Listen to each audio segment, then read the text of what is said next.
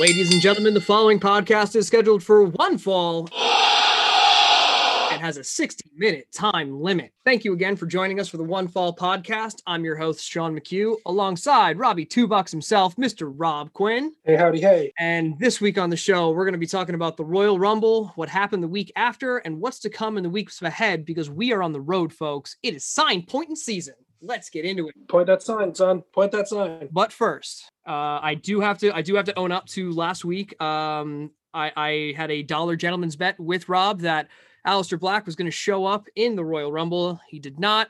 I am literally paying Rob right now via Venmo $1 to Mr. Rob Quinn because Aleister Black failed. Where's my money? You are seeing, this is over Venmo on screen. You are seeing everything that's happening right now.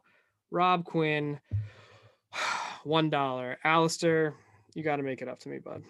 All right, we're going to get into a recap of the Royal Rumble, Raw, SmackDown, NXT, and AEW. And then we're going to end the show with a segment called Roll the Dice, in which I have a randomizer that is going to assign Rob a random superstar from Raw, SmackDown, NXT, or AEW, in which he's going to have to come up with a new storyline for them on the spot. Maybe he's already got one in the pipes, but either way, it's going to be a lot of fun. So, Rob, what do you say we get started?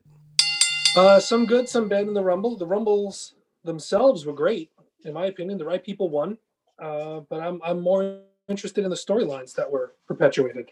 Yeah, no, definitely agree. I think the title matches were good. The women's tag, McIntyre and Goldberg, Sasha and Carmella, everything went, I think, as expected. The women's Rumble I felt was fantastic. A lot of throwbacks as well as new blood entering the Rumble. And then finally, Bianca and Ripley being the final two, I thought was great. I thought they had a really good one-on-one kind of affair until Bianca finally gets the win, and that was just really cool to see. Yeah, she was the right person. I wouldn't have minded her or Rhea Ripley, but the fact that they were the last two was pretty perfect. Yeah, agree wholeheartedly. Both of them. I didn't see anybody else coming out of it. The spot with Alexa starting to turn, like everything started happening and you kind of realized that like she could be dark like I wanted and hoped, but when Rhea threw her, I'm not gonna lie, I wasn't against anything that they did there. I thought it was a really smart way to go about it. I think my only disappointment is that they didn't take the next step towards any of that for this week, but it's also because Rhea didn't really land anywhere this week, so maybe next week. But yeah, I was really happy. Even though Alexa got eliminated and I really didn't want her to, I was okay with how it went down. Yeah, this week was more the shows after, which we'll get into. No one showed up who was supposed to show up, I think, just because it was all about moving Edge forward. I mean, some people did. Some people showed up, some people didn't. But yeah, like you said, we'll get into that. And before we get to Edge and before we get to the main card and the main event, we got to talk about the Roman KO last man standing match. I think a great match, and even the hiccup at the end, it didn't really I mean, it sucked for them, but it didn't pull anything away from me in that match. That match was as good as you could expect from those two guys at this point in their careers to give us. I even enjoyed Paul Heyman coming to the rescue at the end. It turns out it looks like they had the cuffs pointed in the wrong direction, so his chubby hands couldn't get in there to do the unlock. Which again, I'm even fine with that. I let him work for it a little bit. I didn't mind that. I think what got them was the ref, and the fact that the ref was distinctly counting and then just stopped. They should have found a way. Walked away at 7. Yeah, they should have found a way. Like Heyman should have gone after something. Somebody should have gone after him. I mean, the first ref bump when Roman just grabbed him by the belt and pulled him into the display. I thought that was great. And also and speaking of spots, I didn't hate the golf cart spot. I know a lot of people were just like, oh, that you're ripping off AEW. I know they definitely were ripping off or homaging AEW, but just the way that it was recorded where it looked better, where KO is just wandering and then bam, the cart just hits him. The plexi pops out and hits Roman in the face. Like all of that was. It hit him. I said, "Oh, he's dead." Oh my God! It looked that was the biggest spot. The other thing that I thought was going to end up being a tease, and again, this is from way too much Marvel movies and my hopes and dreams for wrestling, was when they came back through Gorilla and were walking right before the golf cart spot. You saw the Money in the Bank briefcase sitting on the table, as well as like probably Miz and Morrison's jacket for like their promos and stuff like that. But I thought that was going to be like an Easter egg that the Miz and Morrison were going to interfere in the match somehow. Super glad they didn't, but really thought that briefcase sitting there was supposed to be an Easter egg to say, watch out. Like, this is here for a reason. This is close to the match for a reason, but it wasn't. I feel it was a natural end to that rivalry as well. Was it an end? I mean, we clearly could have thought so, but SmackDown, I think proved otherwise. Those two have been going back and forth since November, and Owens hasn't won once, even by accident. Roman. But he hasn't won once, but he also hasn't lost clean either. Well, heels cheat. I understand. I understand heels cheat, but it hasn't been in a way like, even as a heel can win a blow off in a very distinct and dominating fashion. Roman hasn't done that yet. Every time he's won, it's been a desperation win, which is, I think, why this storyline can continue the way it has. And that'll bring us to the men's Royal Rumble. Edge and Orton start the match. Edge and Orton finish the match. Only one man goes the distance, though. Well, I mean, this ties into the prior match. Clearly, it's going to be Edge and Roman. No one's interested in Edge and Drew. And we've been calling the Sheamus spot for Drew for months. Or at least a month. I'm interested in Edge and Drew because I think that's the match that gets Edge the championship, and I'm happy about it. Edge taking the championship off Roman feels like, and as much as it's not, because Edge has said he's not going to be a part-timer, and he kind of proved it this week by showing up to every show outside of NXT UK, it's still, Roman is on fire right now. He is the hottest thing going. I do not see a clean victory for anybody over Roman right now. I just don't. If anything, it could be Drew, because Drew has been built up that way. Drew has been built up as this monster. Edge is not the monster. He's not this guy who had these dominating undefeated streaks. As much as I love the guy, and I'm a huge Edge head, it just doesn't make sense to me to be Edge and Roman, where Edge takes the title. I think Edge and McIntyre, Edge can at least take the title there. And again, there's 2 pay-per-views between now and Mania. They did a good job this week where WWE didn't, at least to me, Edge didn't actually have a solid direction. Each show, he kind of did the same thing. It was the same conversation with different bodies, but he never hinted too much at going for one specific championship. And I like that, because I want them to drag out his decision until at least after Fastlane. And I would love to see it go to Elimination Chamber, but I don't think it's going to go that far. See, I really enjoyed him living rent free in Roman's head. As long as he wasn't on the show, it was the first time you saw a crack in the armor. Roman was sort of on edge. He was losing his cool a little bit. They've been building that a little bit with Heyman, and Heyman messing up. The card subject to change. This was, again, Heyman saying Edge was there, and then Edge wasn't there. Like, this is kind of more of a build up that Heyman is letting things slip through the cracks, and we'll see if that ends up having a payoff during the match. Just some other things that have to be called out. One, Carlito and Christian both returning. I lost my mind when Christian came back. I didn't think he was ever actually coming back.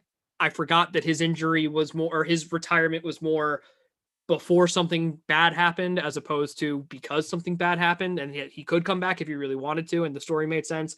So when he came out, and the story that was told in that minute 30 from him coming into the ring, saving Edge, and that hug was just great. Yeah, Captain Concussion came back. Ooh, that's kind of what he is. So you're on that side, cool. But he looked great. That's what CM Punk called him. Oh, CM Punk, okay. Yeah.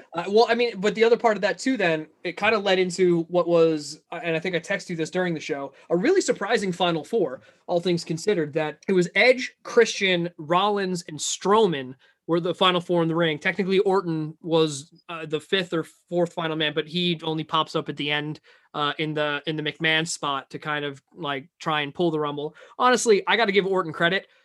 The way he was reacting to that knee injury in the beginning of the match, I actually thought he was going to be done and he wasn't going to be able to come back out. But then they did the backstage segment in the middle of everything. They showed him in the trainer's room, and I'm like, oh, he's coming back.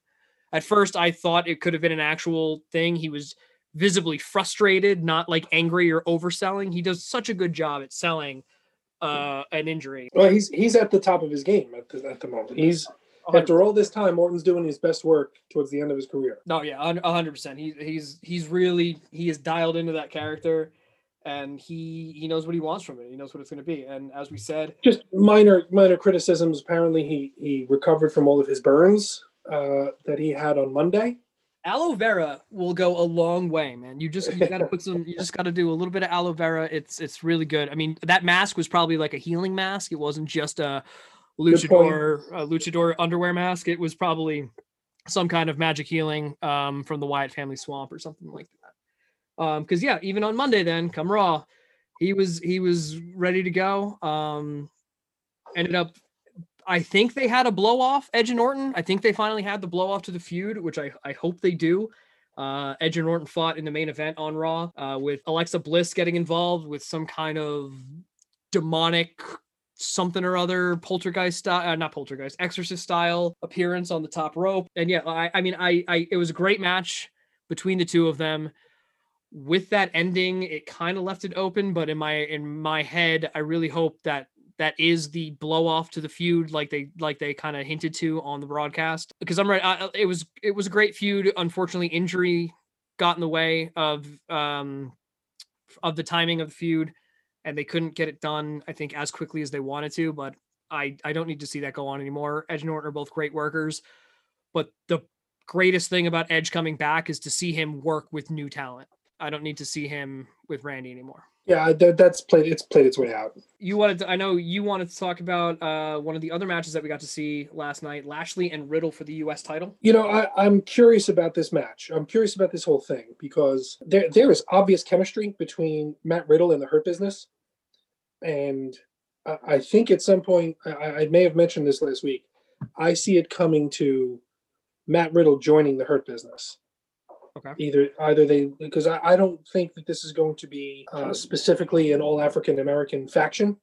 I think they're going to take the playbook from the Nation of Domination when Owen and Ken Shamrock joined, and I think Riddle.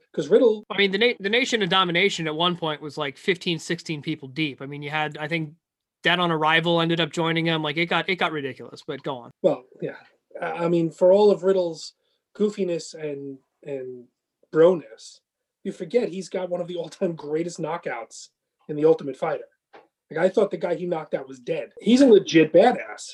No, and I think if you put Riddle in that tone and pair him with, I mean, MVP specifically, I don't disagree with you. I think if Riddle joins with MVP and he gets rid of the goofy stoner shtick, which is kind of his personality, which is great, but you put him in that serious mode, you make him quote unquote Paul Heyman guy style, where you've got someone else doing his talking for him and he just has to go out and perform. He doesn't have to say anything.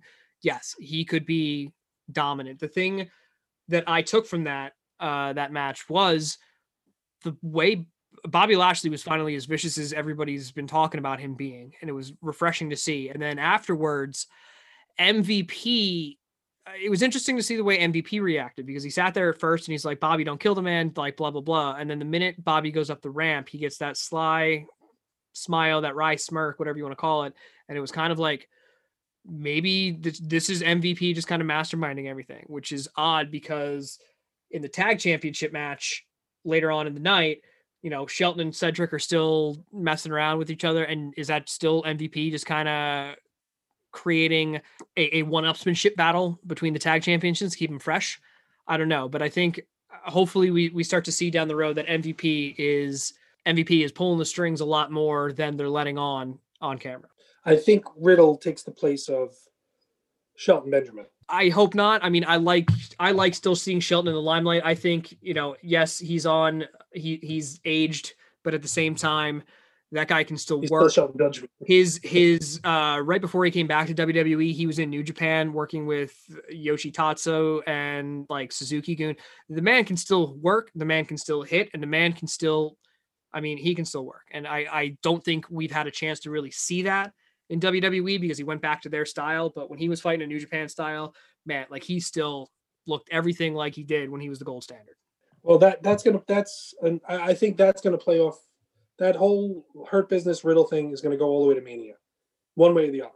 I agree. Like there was no blow off on that one. And the pieces are constantly moving, and they've been too subtle with Alexander and Shelton. So I think it's all part of one big chess game with those 5 guys. Gotcha.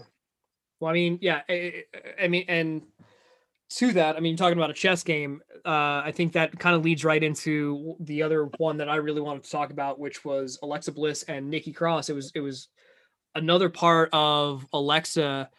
Just what I mean, I don't know if she's playing chess. She might be playing Chinese checkers, Parcheesi. I don't know what she's playing, but it's good. During the match, she turns into the goddess character and kind of starts being all friendly again with Nikki, acting like they're just it's Bliss Cross applesauce or whatever the hell their name was, and they're good and like we're just having a jovial match. And then she cuts back to being Alexa, the playground Alexa, and yeah, I thought it was really good storytelling. I just want to see what they do with Rhea. I think that's kind of the next step, is that she's going to take a feud now with Rhea Ripley. Maybe while she's still handling Bray's work with Orton, but obviously I think Alexa and Rhea is the next step. I have a criticism of this. It's my problem is much the same as they did with Orton. Now Alexa Bliss wasn't. I'm sorry, Nikki Cross was not on the show for a while, and then they just make like the last 2 months didn't exist. Like all of a sudden they're right back to where they did their breakup. Was it because Nikki was just not on the show? Did she have COVID? Was she quarantined? Like what was I don't understand. Their way of moving that storyline along is just basically ignoring everything that happened. I mean, she had back. No, they didn't ignore it. I mean, shortly after Bliss turned, her and Nikki had a couple matches, and Bliss was trying to get her back, and then Nikki was trying to get Alexa back to normal, and it just didn't happen. But then Alexa moved on to be more full force with the storyline with Bray and Randy. Meanwhile, yes, Nikki took a back seat. I mean, it was the holidays, so maybe they took her off TV and just didn't have anything to come back with. She had a bunch of Rumble promos, though, whether they be on WWE.com, Twitter, and then eventually Raw itself. Like, she had some backstage promos just talking about the Rumble specifically. And then I think I have to rewatch the Rumble. I do not know off the top of my head, but I'm not sure if Alexa eliminated Nikki or not. Maybe that's what spurned the match on Monday, because normally the Raw SmackDown after the Royal Rumble, most of those matches are set up by what happened in the actual Rumble matches. Well, I mean, I think they're going to keep Nikki around just to keep Alexa somewhat grounded in that division for a while, but I don't see it going beyond that. I don't think so. I think they move on. I think, like I said, the moment with Rhea is just perfect storytelling, and Rhea is one of those that is a formidable threat for even the Demon character, or Dark Bliss. Is a formidable threat for that character just because of the size and power that Rhea has. And then Alexa can play those 3 different characters and still be a good fight for Rhea. I think that could be a really good story. Oh, I agree. Alexa, for all her size, Alexa is one of the best workers in the company. Oh, 100%. And interestingly, this week, what I found to be odd, so there was no AJ Styles post-Rumble. There was no Christian, which actually ended up being a theme for the week. And they didn't even mention once during any of the recaps of the Rumble, they didn't mention the Christian comeback. And they may have, maybe on Raw right in the beginning, but I didn't see anything where they specifically mentioned Christian coming back on any of the shows. And maybe they're holding off a week because he's going to come back part-time to a show. I'm not really sure. The other one, no Keith Lee at all, which again, you got to figure it's got to be something COVID related, just because the man was on such a tear and probably would have had a huge spot in this Rumble. Didn't end up doing anything in the Rumble, has been out like the 2 weeks prior, out this week. Unfortunately, they're not going to report it because they don't want to spread it around. I just think he and Mia both ended up coming down with coronavirus, and that's what's kept him off TV in the last couple of weeks. We're going to move on to SmackDown. SmackDown had a lot of great things. I got to start SmackDown by just talking about Cesaro versus Daniel Bryan. I was calling for the Swissman to win the Rumble. He had a okay showing in the Rumble, but this match against Daniel Bryan was phenomenal. I mean, it wasn't very long, but it was still hard hitting, great story. Cesaro ends up winning via submission. He puts Daniel Bryan in the sharpshooter, and Daniel Bryan taps out. Daniel Bryan doesn't generally tap out. I mean, he's normally the guy to get out of any hold. So for him to tap out is a huge tip of the hat, show of respect, whatever you want to call it, to Cesaro in general. And that's before they did the fist bump afterwards. I mean, it was just really a great match. I'm happy that Cesaro is getting this push. I want to see him again. Edge didn't really call out who he's going to fight. Push that to Elimination Chamber. Give me Cesaro in an Elimination Chamber match where it's him and Shinsuke, going the distance and beating the shit out of each other for 20 minutes. They start, they finish. Like, all six, whoever the other four guys in the ring are, I'm sorry, but like, just give them the shine, because I would love to see it. I'm with you on that one. I think Cesaro would be a credible, believable champion that people would get behind and love. I just think he's on the wrong show to do it. I don't disagree with him being on the wrong show. I'll also say that as much as I love Cesaro, I don't know. He's really good in a candid situation. I'm not sure. It clearly doesn't seem like he's that great in scripted situations. Find a mouthpiece for him then. Figure out a way. Like, you tried in the past, but you did it completely the wrong way. You had a group called the Real Americans, and you brought in a Swiss national to be in the Real Americans, and you thought it was going to work, and it didn't. Put him in the Hurt Business. Put him in the Hurt Business. Give him Paul Heyman. Bring up Malcolm Bivens and have him talk to him. Cesaro can do the work, and he can be the guy. He just probably needs a little help with the mic work, and there's got to be. Put him with Roman. Have him be Roman. Like, listen, Jay's fine.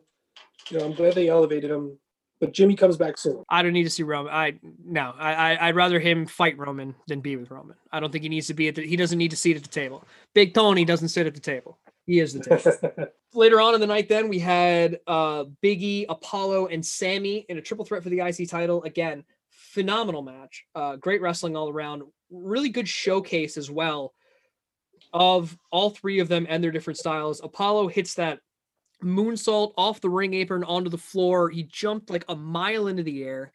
I couldn't believe that. It was unbelievable. Oh my God. It looked incredible. And then Sammy gets to continue to play the martyr, which was great. The conspiracy kind of continues because he gets dumped into the timekeeper's area, isn't even part of the finish.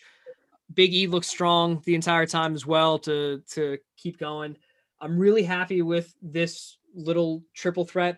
The only thing that I'm upset with, if you even want to call it that, is the simple fact that they haven't really brought up Apollo sitting down with Roman 2 weeks ago. They may have abandoned that. But why? I don't know. Like, Heyman maybe comes out to the entranceway and just kind of sits and watches. I don't know. I'd like to see it. I don't know if we're going to, like you said. I would like to see it. I think that time has passed. You think it's already passed? I think it's already passed, because now if they are doing something with Edge, which by all accounts it looks like they are, there's no room for him. In other words, there's no room for that storyline to sort of have daylight or water to grow in. Well, I think there is. So you brought up Edge. You brought up Edge and Roman. The promo that they had, to start the show, Roman comes out, demands to see Edge. Heyman says, yeah, sure, he's in the back. We'll get him out. Heyman barks to get him out and then is told that he's not there. Edge shows up later, and then Roman and Edge in the ring to end the night. Seems like it's going to be like that grand moment where we finally get to see, like, Edge is saying it, you know what? Yeah, I'm going for the big dog. Nope. KO, stunner out of nowhere.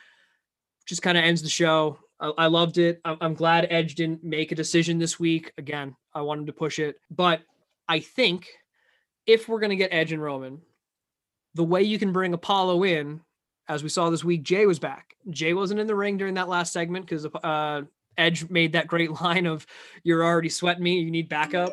And then actually Roman's response as well, saying, you know what, Paul's only going to attack you if I tell him to. I thought that was great. But Jay gets sent to the back. You can have Jay. First, it's just Jay fighting Edge. Roman's never going to do his own dirty work. He's the man behind the curtain. He's the boss. He's not going to be doing his own dirty work. Jay starts the attacks. When the time comes, Apollo joins for the attacks. And that's when Christian makes his appearance on SmackDown. Now you've got Edge and Christian reuniting in a week or two to fight Jay and Apollo. keeping Roman away and keeping Roman away from Edge and keeping Roman out of that match until Mania, because you don't want anything. You don't want to see them in the ring before Mania. You want that to finally culminate at Mania. They shouldn't touch until then. 100%. That's what I'm saying. So you can bring Apollo in. Edge gets to keep wrestling. Christian comes back for a little while. Once that feud blows out, Christian maybe gets to challenge Big E for that Intercontinental Championship match that he earned 5 years ago, also against Big E. But yeah, I think that's the way to do it, where you can bring Apollo in, you bring Christian in, and now, you're setting yourself up, and Roman doesn't have to do anything except interfere and sit on the outside. Yeah, I think that's also how you get KO back into it in a relevant way. You have Edge and Christian doing Apollo and Jay, and you have KO kind of giving you sneak attacks here and there.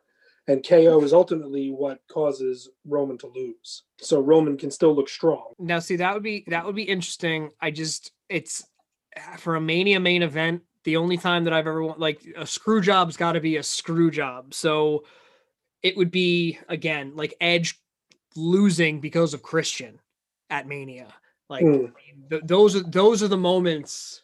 If you're gonna have an interference at Mania, it's got to be a big one. It's always been a big one. Seth coming out at Mania 30, Jericho Christian with Trish. I forget what year it was, but that was another big one. When it's a turn at Mania, it can't be something that you've been setting up for months and months and months. It's got to be something that you just don't see coming. I miss the days when they would set up WrestleMania moments over the course of a year, but those days are past. I mean, they may be past, but they may not. I mean, Edge could fight Roman and lose because of, he could lose because of Randy, which we may be mad about and I'd be mad about, but at the same time, it was set up over the course of a year. I mean, that's the way it's been written. I can't think, unless back in 2019, like Edge threw out AJ and Edge threw out AJ in 2020 or 2020 and 2021, Edge threw AJ out both times in the Rumble. I'd have to go back to do some research on that. And then AJ costs him. I don't know. If that's going to happen, it needs to be something that makes sense in the long run. It was a good show all around this week. Oh yeah, I think both Raw and SmackDown were really good shows all around. Really good pickups from the Royal Rumble, and then Edge got to continue his tour and head down to Full Sail and the CWC and check out NXT. He had a pop in during Pete Dunne and Finn Balor during one of their face-to-faces, and he got to come out. He had a great line. I loved how he pegged the fact that NXT has brought back the second W in WWE and doesn't focus on the E so much. I thought that was great.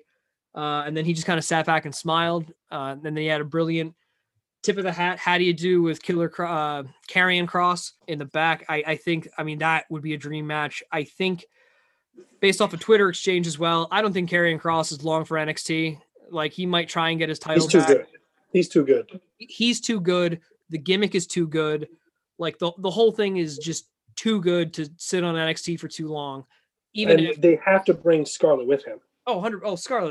Scarlett comes up regardless. Yeah, she's not staying down while he moves up. That's just not happening. But by the way, in terms of his exchange with Edge proving once again he's forever gold on the mic, said, be careful what you wish for, because I might come back here and you may not like that. Yeah. I enjoy that. Somebody on a group on Facebook that I'm a part of said something about Edge being boring and just not liking their promos. And I'm like, what are you watching? Because the man, he can do an understated promo, I think, better than anybody in the business right now.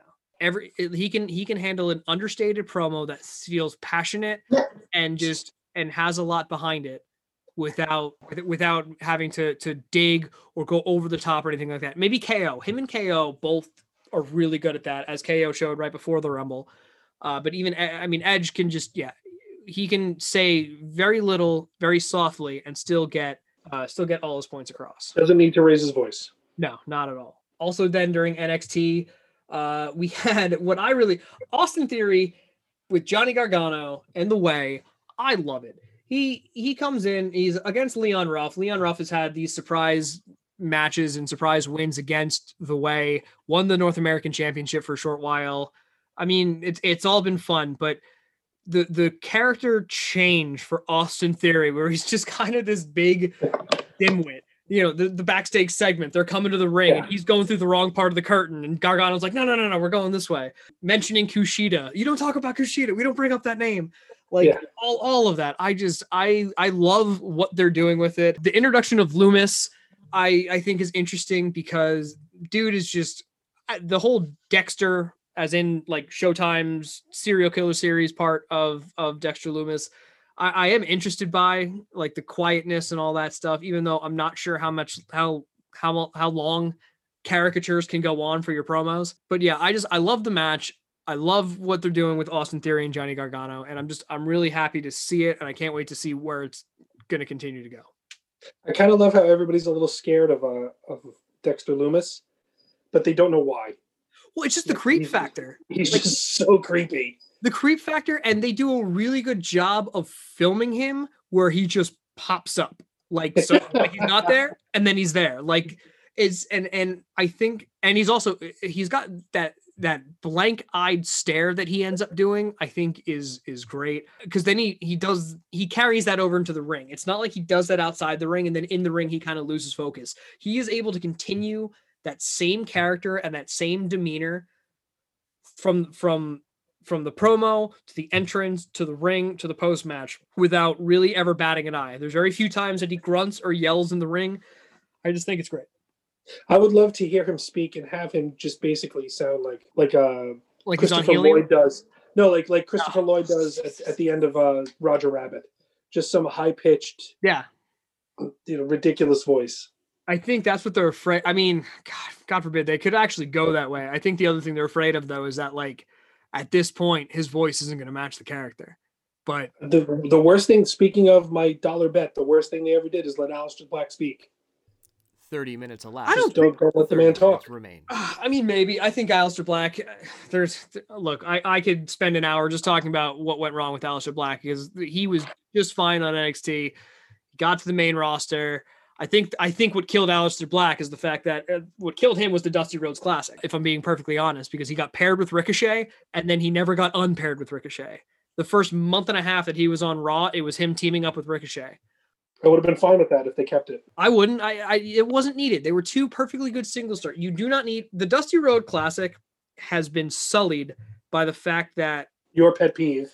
My biggest pet peeve right now with tag team wrestling in WWE, but specifically the Dusty Rhodes Tag Team Classic, is that you're just slapping together singles wrestlers to make a tag team. And that's exactly what happened with Aleister Black and Ricochet. And that's exactly what happened in the main event this week when Tommaso Ciampa and Timothy Thatcher, who got slapped together 2 weeks ago, come away with a win over the Undisputed Era. Your bona fide golden stable who has carried the company at times, you're going to have them lose to two submission guys that get slapped together. I can't. Now, they fight Imperium next week. If they beat Imperium 2, I'm going to have even more of a problem. This year, it just so happens that the Dusty Rhodes Classic is the biggest field, I believe, that they've ever had. There's more teams in NXT right now than they know what to do with. Case in point, Breezango went out in the first round when they were tag team champions less than a month ago. I remember. I love Breezango. Oh, right. Well, because you pit them against Undisputed Era. You could have removed Timothy Thatcher and this Thatcher Ciampa tag team and just put Breezango in the spot of the two dudes that got taken out by Karrion Kross and couldn't compete in the first place, unless you just were that focused on making Karrion Kross a monster that you needed to completely axe a part of the tag team championship. But again, I think it's been I got to do my research on this. It's 4 or 5 years now of the Dusty Rhodes Classic. 2 of those times has been an actual tag team winning. And I think 3 of those times has been 2 guys slapped together. Finn Balor, Samoa Joe the first year, Aleister Black and Ricochet, and the Broserweights, because I'm calling the Broserweights a slap together team, even though they eventually did something. To start the tournament, they were slapped together, Pete Dunne and Matt Riddle. I just can't stand it anymore. I'm tired of it. The match, though, was great. See, I don't understand if they become a team. The Broserweights, to me, were the most entertaining part of NXT for quite a long time. I loved that Pete Dunne didn't get to talk because he didn't have to. Well, and they're still carrying that over now, and it's not great because when you had McAfee, it made sense, but without McAfee, Oni Lorcan, I love Oni and Danny. They are not the ones who can carry a Pete Dunne promo where all he does is shrug at the end of it, and he's still trying to pull off that shrug when he's a heel, and it's just not working. Now the match in the men's Dusty Cup, that was a great match. Like that was a fantastic tag match, and those four guys once again proved that they can work. It was just well done, well executed, clean, crisp, and hard hitting. Like I said, the match itself was great, but I cannot stand that the Dusty Rhodes Tag Team Classic is just, it's basically a way to take all these tag teams, and you do this on Raw and SmackDown too. You've got all of these actual tag teams in the men's and women's, and they're all playing second fiddle to two single stars that are getting slapped together because they don't have anything else to do for them. Because they can take the loss. It's not going to hurt the Undisputed Era to lose. It's not going to hurt the Undisputed Era to lose, but it hurts Breezango to lose. It hurts. I mean, if Danny Burch and Oni Lorcan weren't the tag team champions, they would have been out probably in the first round of this one too, to some randos. And the women's, at least, they slapped people together because they really didn't have that many tag teams. But even still, they're making it work. Dakota Kai and Raquel Gonzalez should be the ones to come out of that winning because they are the most dominant and best team out of anybody. And Casey Catanzaro and Caden, who they fought this week, they were technically slapped together, but that's because they were just best friends who wanted to wrestle, so they became a tag team. And that match was also great. That was a great women's tag match. You didn't actually know, like, it really looked like Casey and Caden could have come away with that until Raquel Gonzalez comes in and just establishes her dominance as she should have from the get-go. But again, a great match. I think it's got to be Dakota and Raquel winning this thing for the women for me this year. They've been building them up for too long. They have to win it.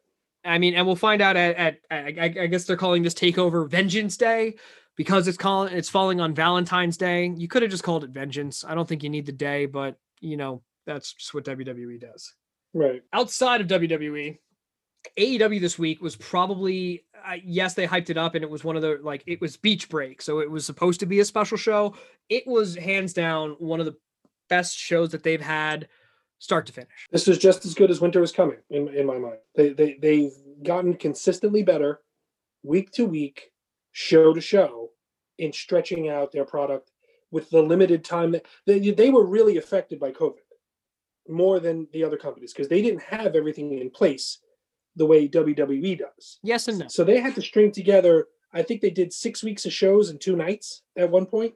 Right, yeah, and they did a great job because they used the Nightmare Academy first, but then they also have the benefit of being owned by the Khan family and having Daly's Place available to them whenever they want. Next door, yeah. Like anytime they ever fall into trouble, they've got Daly's Place to go to. They've got that fallback plan. And I think, yeah, they could always fall back to that, which sets them apart from everybody else, but I don't disagree with you. They did a great job during the COVID stretch. I think what's setting them apart is they're doing it smart by having the wrestlers at ringside because they're chanting. You have that sound and that ambiance that you didn't have before the Thunderdome. And frankly, which is why I think NXT is doing a better job than Raw and SmackDown when it comes to the crowd. Even though there's only 50, 60 people in there, it makes a difference. Makes a big difference. It makes a difference than just the piped in stuff they've been playing because you're getting actual reaction.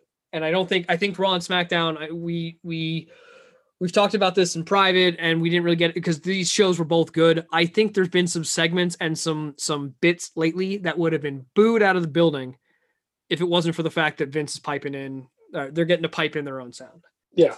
During AEW, though, we started off with a great tag team battle royale. I love the concept that they do where it doesn't matter if one person gets eliminated, like the team is eliminated when both members are done, not when one member's out, the other member has to leave. It makes for a lot of interesting things. One of the Young Bucks got eliminated super early in the match, which was cool because then when only one's remaining at the end, there's just a lot more on the line when it's all said and done. To that end, one of the things I didn't like was the fact that the Inner Circle just had this great triple threat tag match to determine who is going to be the Inner Circle's tag team. And then you still had all 6 members of the Inner Circles in the respective teams in this match. It took away from that moment. Even though Y2J and MJF end up winning, it took away from that moment. You could have had Sammy Hager win, but then like Y2J is taking the title opportunity from him because they're technically the tag team from Inner Circle. Like there's a story there that I think was missed, even though I still like the story that they're doing now.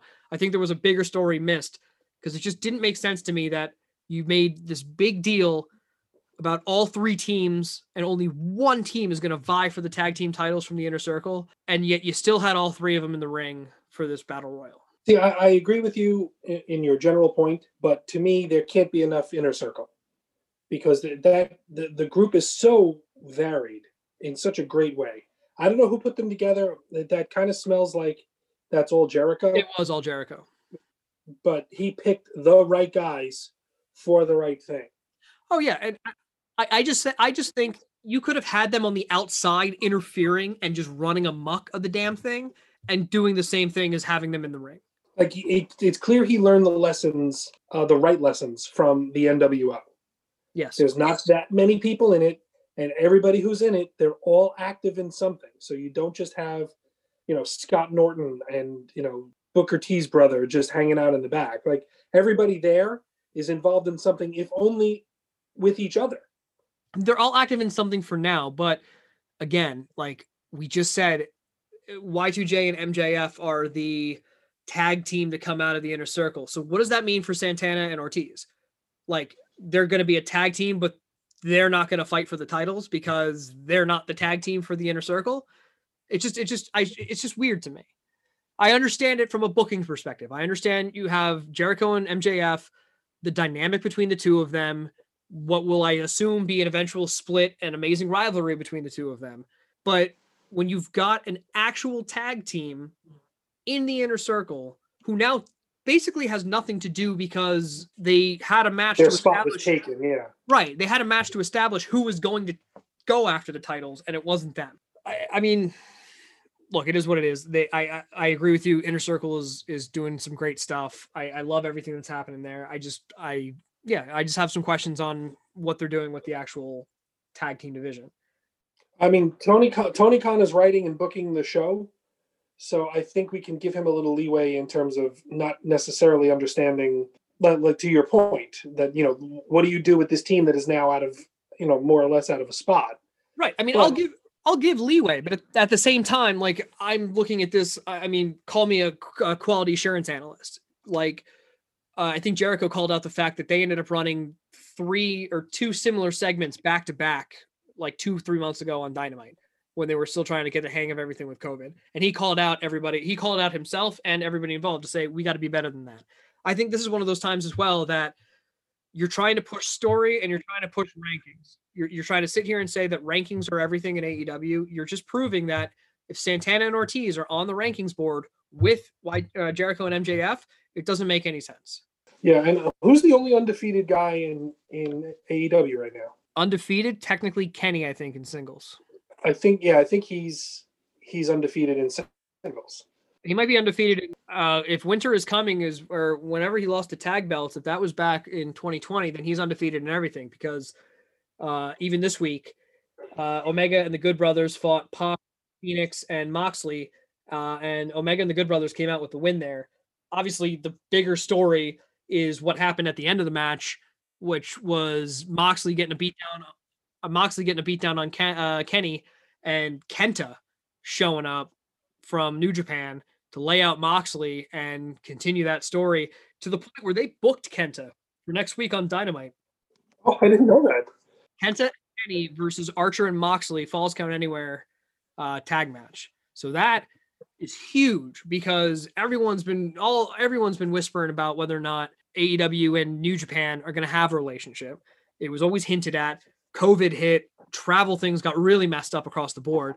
That's why Moxley couldn't be at Wrestle Kingdom back in January, was because he couldn't have passed enough coronavirus quarantines and everything to do Wrestle Kingdom and then still take care of his AEW responsibilities. But the fact that Kenta comes in, he's gonna team with Kenny, but in a post-show segment, Kenny comes up and he throws up the Too Sweet and he's like, "Hey man, welcome to the American." Yeah. And Kenta's like, go bleep yourself. We're not friends, and walks away. So it's like, all right, cool. So maybe we are we could see the Elite versus the Bullet Club, like full on. Which would be amazing. But they sort of hinted at that on TV when Kenta walked out of the ring and Kenny got up to sort of celebrate. Kenta was looking at him, giving him the old shake of the head, like, what is this clown doing? Yeah, I mean, he put the period on it when they got into the back, and he told him to go F himself, and that was the end of that. And it was, I mean, yeah, it was great. But again, all this stuff now that you're seeing on Twitter between Tama Tonga and, you know, the OGs for the Bullet Club in Japan, the back and forth with the Bucks and all this other stuff. It's like, I mean, you want to talk about fantasy bookings. You get AEW and New Japan together and you can write months of different storylines if you can, as long as the travel works out. I give AEW all the credit in the world. They are willing and clearly working with everyone. Yeah, it has brought an excitement to those three companies that wasn't there. I mean, honestly, who's watching Impact? Who cares? Well, Impact for sure. New Japan, I don't think so as much. I just think New Japan is harder to watch in America. And even though they got the deal with Roku TV, I mean, it's Roku TV. So what's it really mean? Like, I have almost every channel in the world, and Roku TV isn't one of them because I don't have a Roku TV. I had access when they were on Access TV. I could watch that. I can technically watch Impact if I want to, but nothing's ever interested me on Impact. Now I have New Japan Pro Wrestling. It's 999 yen or $9.99 a month. It is so worth it. You can go back and watch. All of this, the matches from Wrestle Kingdom, like of old. I think English commentary starts with Wrestle Kingdom 10 or 11 when Cody showed up and had his first Wrestle Kingdom appearance. I mean, it's phenomenal wrestling and great matches. I am a huge New Japan fan, and will when I get to watch it, I really enjoy it. It's just, every year in January, I'll watch Wrestle Kingdom. I enjoy the fact that they've been letting you know that Moxley's still the U.S. champion for them, which is a nice bit of booking. Well, not only that, he also came out and straight up said that, like, he can go to New Japan whenever the hell he wants. Like, this isn't just he was supposed to be done with his contract and they extended him because he couldn't get over there because of COVID. And technically, since he's still holding the belt, blah, blah, blah, because they could have pulled that belt off of him plenty of times. Yeah. They pulled the belt off of Archer or, oh my God, I can't think of his name. Juice Robinson. One of them had the belt pulled for travel problems a couple pay-per-views back. And it ended up being, actually, I think it was Juice Robinson lost the belt because of travel. So Archer and Frankie Kazarian fought in, or not Frankie Kazarian, Trent fought for the belt in a last minute match. And it was phenomenal. And that's how Archer won his first US championship. I just love that they're continuing storylines from 10 years ago, more or less. Like within the last 6 years or so, the creation of the Elite, yes, the commercialization of the Bullet Club, the original Bullet Club, still kicking around somewhere. Well, I mean, you and I have gone over this time and time again. We are stablemen. We are stable people. I'm a faction guy. Give me a faction or a stable. You could split, and much like New Japan has, you split the entire roster up into factions, and storylines will always make sense. It's beautiful. The twists, the turns, the stabs in the back. I love it. I'm going to take that and segue it because I'm excited here. We're talking about storylines. We're talking about being faction guys. I want to play the first ever edition of Roll the Dice, where I'm going to roll some dice to get random picks to where you, Mr. $2, Senor Dos Dolores, are going to have to come up with. I'm going to give you a wrestler at random. I'm going to give you 2 minutes. I'll do some vamping, but you got 2 minutes to think of a storyline for me. And then at this point, with TV time remaining, you're going to just go until we feel like you've hit a good point or until the bell rings, and we'll see what happens. Or unless the angle I'm pitching is terrible, then yank me out like the Sandman at the Apollo. If that's the case, I'll throw in the towel for you, and we're going to call it early. All right, to start off, let's figure out what show we're going to be talking about. Number 2. Randomize it. Yeah, I randomized. So number 2 is SmackDown. Now we're going to figure out with the roll of the die whether you're going to be talking about main event, mid-card, or women's wrestlers.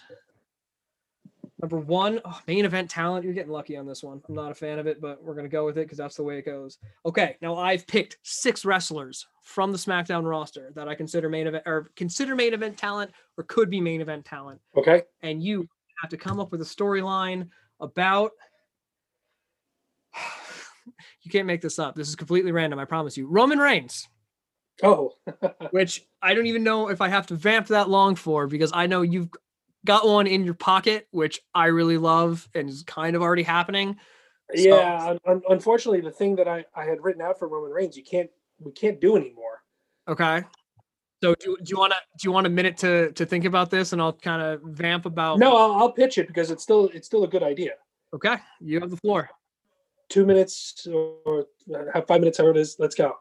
My original idea was to take him and make him the natural heir apparent successor to The Undertaker, in that he is, when he says it's my yard, well, now you prove it.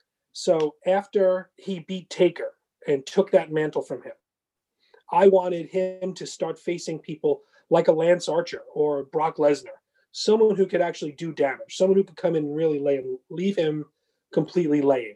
And we'll take Brock as an example because he's the only one at the time that I was doing this could do it. That you really leave him laying in that it becomes uncomfortable, that even the announcers are like, what's going on here? Like, he's seriously injured. This is a problem. Think when Mick Foley was taken out in the stretcher after Hell in the Cell. We really thought he was done for the night, that coming off the top of the cage was enough. That was it. And when he came back, that was the key moment of that match. Not that he got thrown off. It's that he walked back down the aisle. Sorry, I don't mean to digress and pull you from this. Was Hell in the Cell the one that he rode the gurney back to the ring, or was that No Way Out against The Rock? That was No Way Out against The Rock. When he rode the gurney like a scooter back to the ring, hands down my favorite Mankind moment. Well, in Foley's book, he talks about he had separated his shoulder coming off the Hell in the Cell. 10 minutes remaining. And when he was going down the aisle, he shoved his shoulder back into place. Oof. And then said, I can walk back to the ring, and then climb the cage. That's the real moment of that match. Well, climbed the cage and then fell through it when he wasn't supposed to. That wasn't supposed to happen. I want one of those moments where Roman is left defenseless and we really think he's gone. And then you keep him off TV. You keep him gone for a month and a half, 2 months even. Have people forget about Roman Reigns. And then you have emissaries showing up every day, with preceded by vignettes saying he is changed, he is coming, things like that. And then the emissaries come and they start talking, but very cryptically. He is not what you think. He is no more. He is no more. Until eventually an emissary comes up disheveled, bloody, like, it's not what you think. He's not the same. Please save. And then he disappears. And then we start this off on Raw. We hear the Undertaker's gong, and we look out, and it's not Taker. We think it's Taker, but it's Roman Reigns. Roman Reigns in Taker garb, because he was taken by Taker and changed. And he shows up on every show, doing the same gimmick for like 2 weeks. He shows up in the crowd on top of the Titantron. He shows up the way Edge used to all the time when they introduced Edge. Slowly but surely losing the trappings of Taker. No more duster, no more cowboy hat, nothing. But there he is now in the Usos sort of Samoan paint, and now he doesn't speak. Usos or Umaga? Umaga, either one. I think the Usos paint was too colorful for what you're talking about. I think Umaga's like black would look great in that. But go on. And you just have him run roughshod over people. And then he co-ops the Usos, and now they're doing his bidding. They win the tag belts. He wins the championship. Now you have a Roman Empire. I would go one step further, though, and have him go to SmackDown or Raw, whatever show he was on, and take that title. So now you have him with all the gold. And now for the month of February, he's on Raw. So all February long, SmackDown is trying to build up who's going to face him when he comes back. And in that time, the U.S. Championship is predominant. When he comes back to SmackDown, now in that time, Raw is doing the same thing. Raw is building up the Intercontinental title to see who can now face Roman later on. And you just have him go back and forth like that, alternating months. It gives you time to build storylines the old-fashioned way, build a little tension, and no one can defeat this guy from, 6 months to a year. Then you introduce the Fiend or the Demon to have him finally defeat this otherworldly Roman Reigns. See, what I like about that is that this would heighten or be able to kind of bring back, I think, something that's kind of fallen off, which is the brand supremacy or brand pride that only ends up showing up between whatever the pay-per-view is in October and Survivor Series, when suddenly everybody actually cares about what brand they're on. Because when you're doing that, you can have Roman as this middle figure, and it's just who is going to get their championship back first, Raw or SmackDown. I like that because then each one is building up pride in their brand, and I think that works better when you have a GM, commissioner, whatever. Adam Pearce being the same guy on both shows kind of takes away from that. But if they were individual GMs again, then yeah, I love that whole concept. Give me the image of Roman in a throne with all the belts around him. The tag belts, the championship, the world championship. I don't know, throw in, the Tonga Kid and get me an Intercontinental Championship. Just have that family take everything. Now you have to deal with them to get it. Look, I mean, they could still do that. You can have. I saw a mock-up of what unified tag belts would look like. I didn't hate it. It was basically a black leather belt with red piping along the top and blue piping along the bottom, and then just the silver tag belt in the middle with the space on the side for the custom side plates. I mean, so you can have that you can have Roman, then you've got the Usos with the tag belts, then Naomi on one side and Tamina on the other. Like, finally give Tamina a run or Nia. I mean, she's Samoan. You can go that route. No.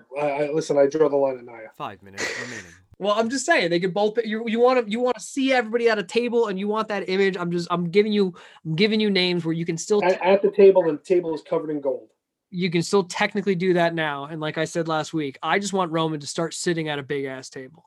Yeah, I just want to see the big ass long table, and before his promos, it's just like carted in right like along the entire table, right up to his face. Well, back to fantasy booking. Just to give you a quick one for free, mark my words, before SummerSlam, there's going to be a Samoa Joe Roman Reigns program. I would love it. I wanted Samoa Joe to come back on Monday, and it didn't happen. I don't know what the changeover would need to be to get Samoa Joe on SmackDown or get him back as an active competitor. I would love the idea. I would love to see Samoa Joe versus the Samoan named Joe.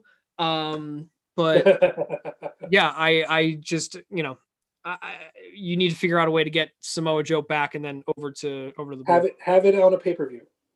They're all there. Right. But again, you've got to just how it happens is key. I thought the Rumble could have been the perfect time for him to pop back in and do his thing. No, I mean, like in the middle of a pay-per-view, have Roman just walk up to Samoa Joe's table and said, listen, you calling yourself Samoa Joe, you're from my island. You need to get in line with everybody else. I like it. And Joe saying, no, listen, I'm not even competing at the moment. I mean, Joe just be Joe. Like when Seth came up to him at the table and that whole thing happened. Yeah. He's like, you think I'm afraid of you? Yeah. Anytime, what I always love is when somebody's about to go over the table or like there's a confrontation at the table and Tom and Byron Saxton are running for the hills and Samoa Joe doesn't move. Just sits there. Like unless his water gets spilled, he just continues to sit there like, what are you going to do? There are levels. There are people who are a problem and then people who are an issue. So like you look at Sheamus. Sheamus walks into your bar at 2:30 in the morning. He's going to be a problem. But then Samoa Joe walks in there and that man's an issue. Because I don't know if the cops are going to come, and if they do, if they're going to help you. I say Samoa Joe's an issue because he wants a cappuccino at 2 a.m. and our machine's been down for an hour. Yeah, I'm not leaving until I get it. Oh, man. You know what? I think I loved it. I thought that was great. I mean, you've told me that story before.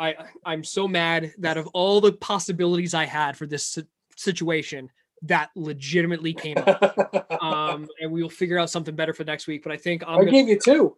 I gave gonna you tap the out. original and the Samoa Joe. Yeah, I'm going to tap out right there. That's going to do it for, I think, today's recap and show. Thank you, everybody, for joining us for the second official One Fall podcast. I'd like to thank everybody for finding us on Facebook, anybody who provided us with feedback and their thoughts.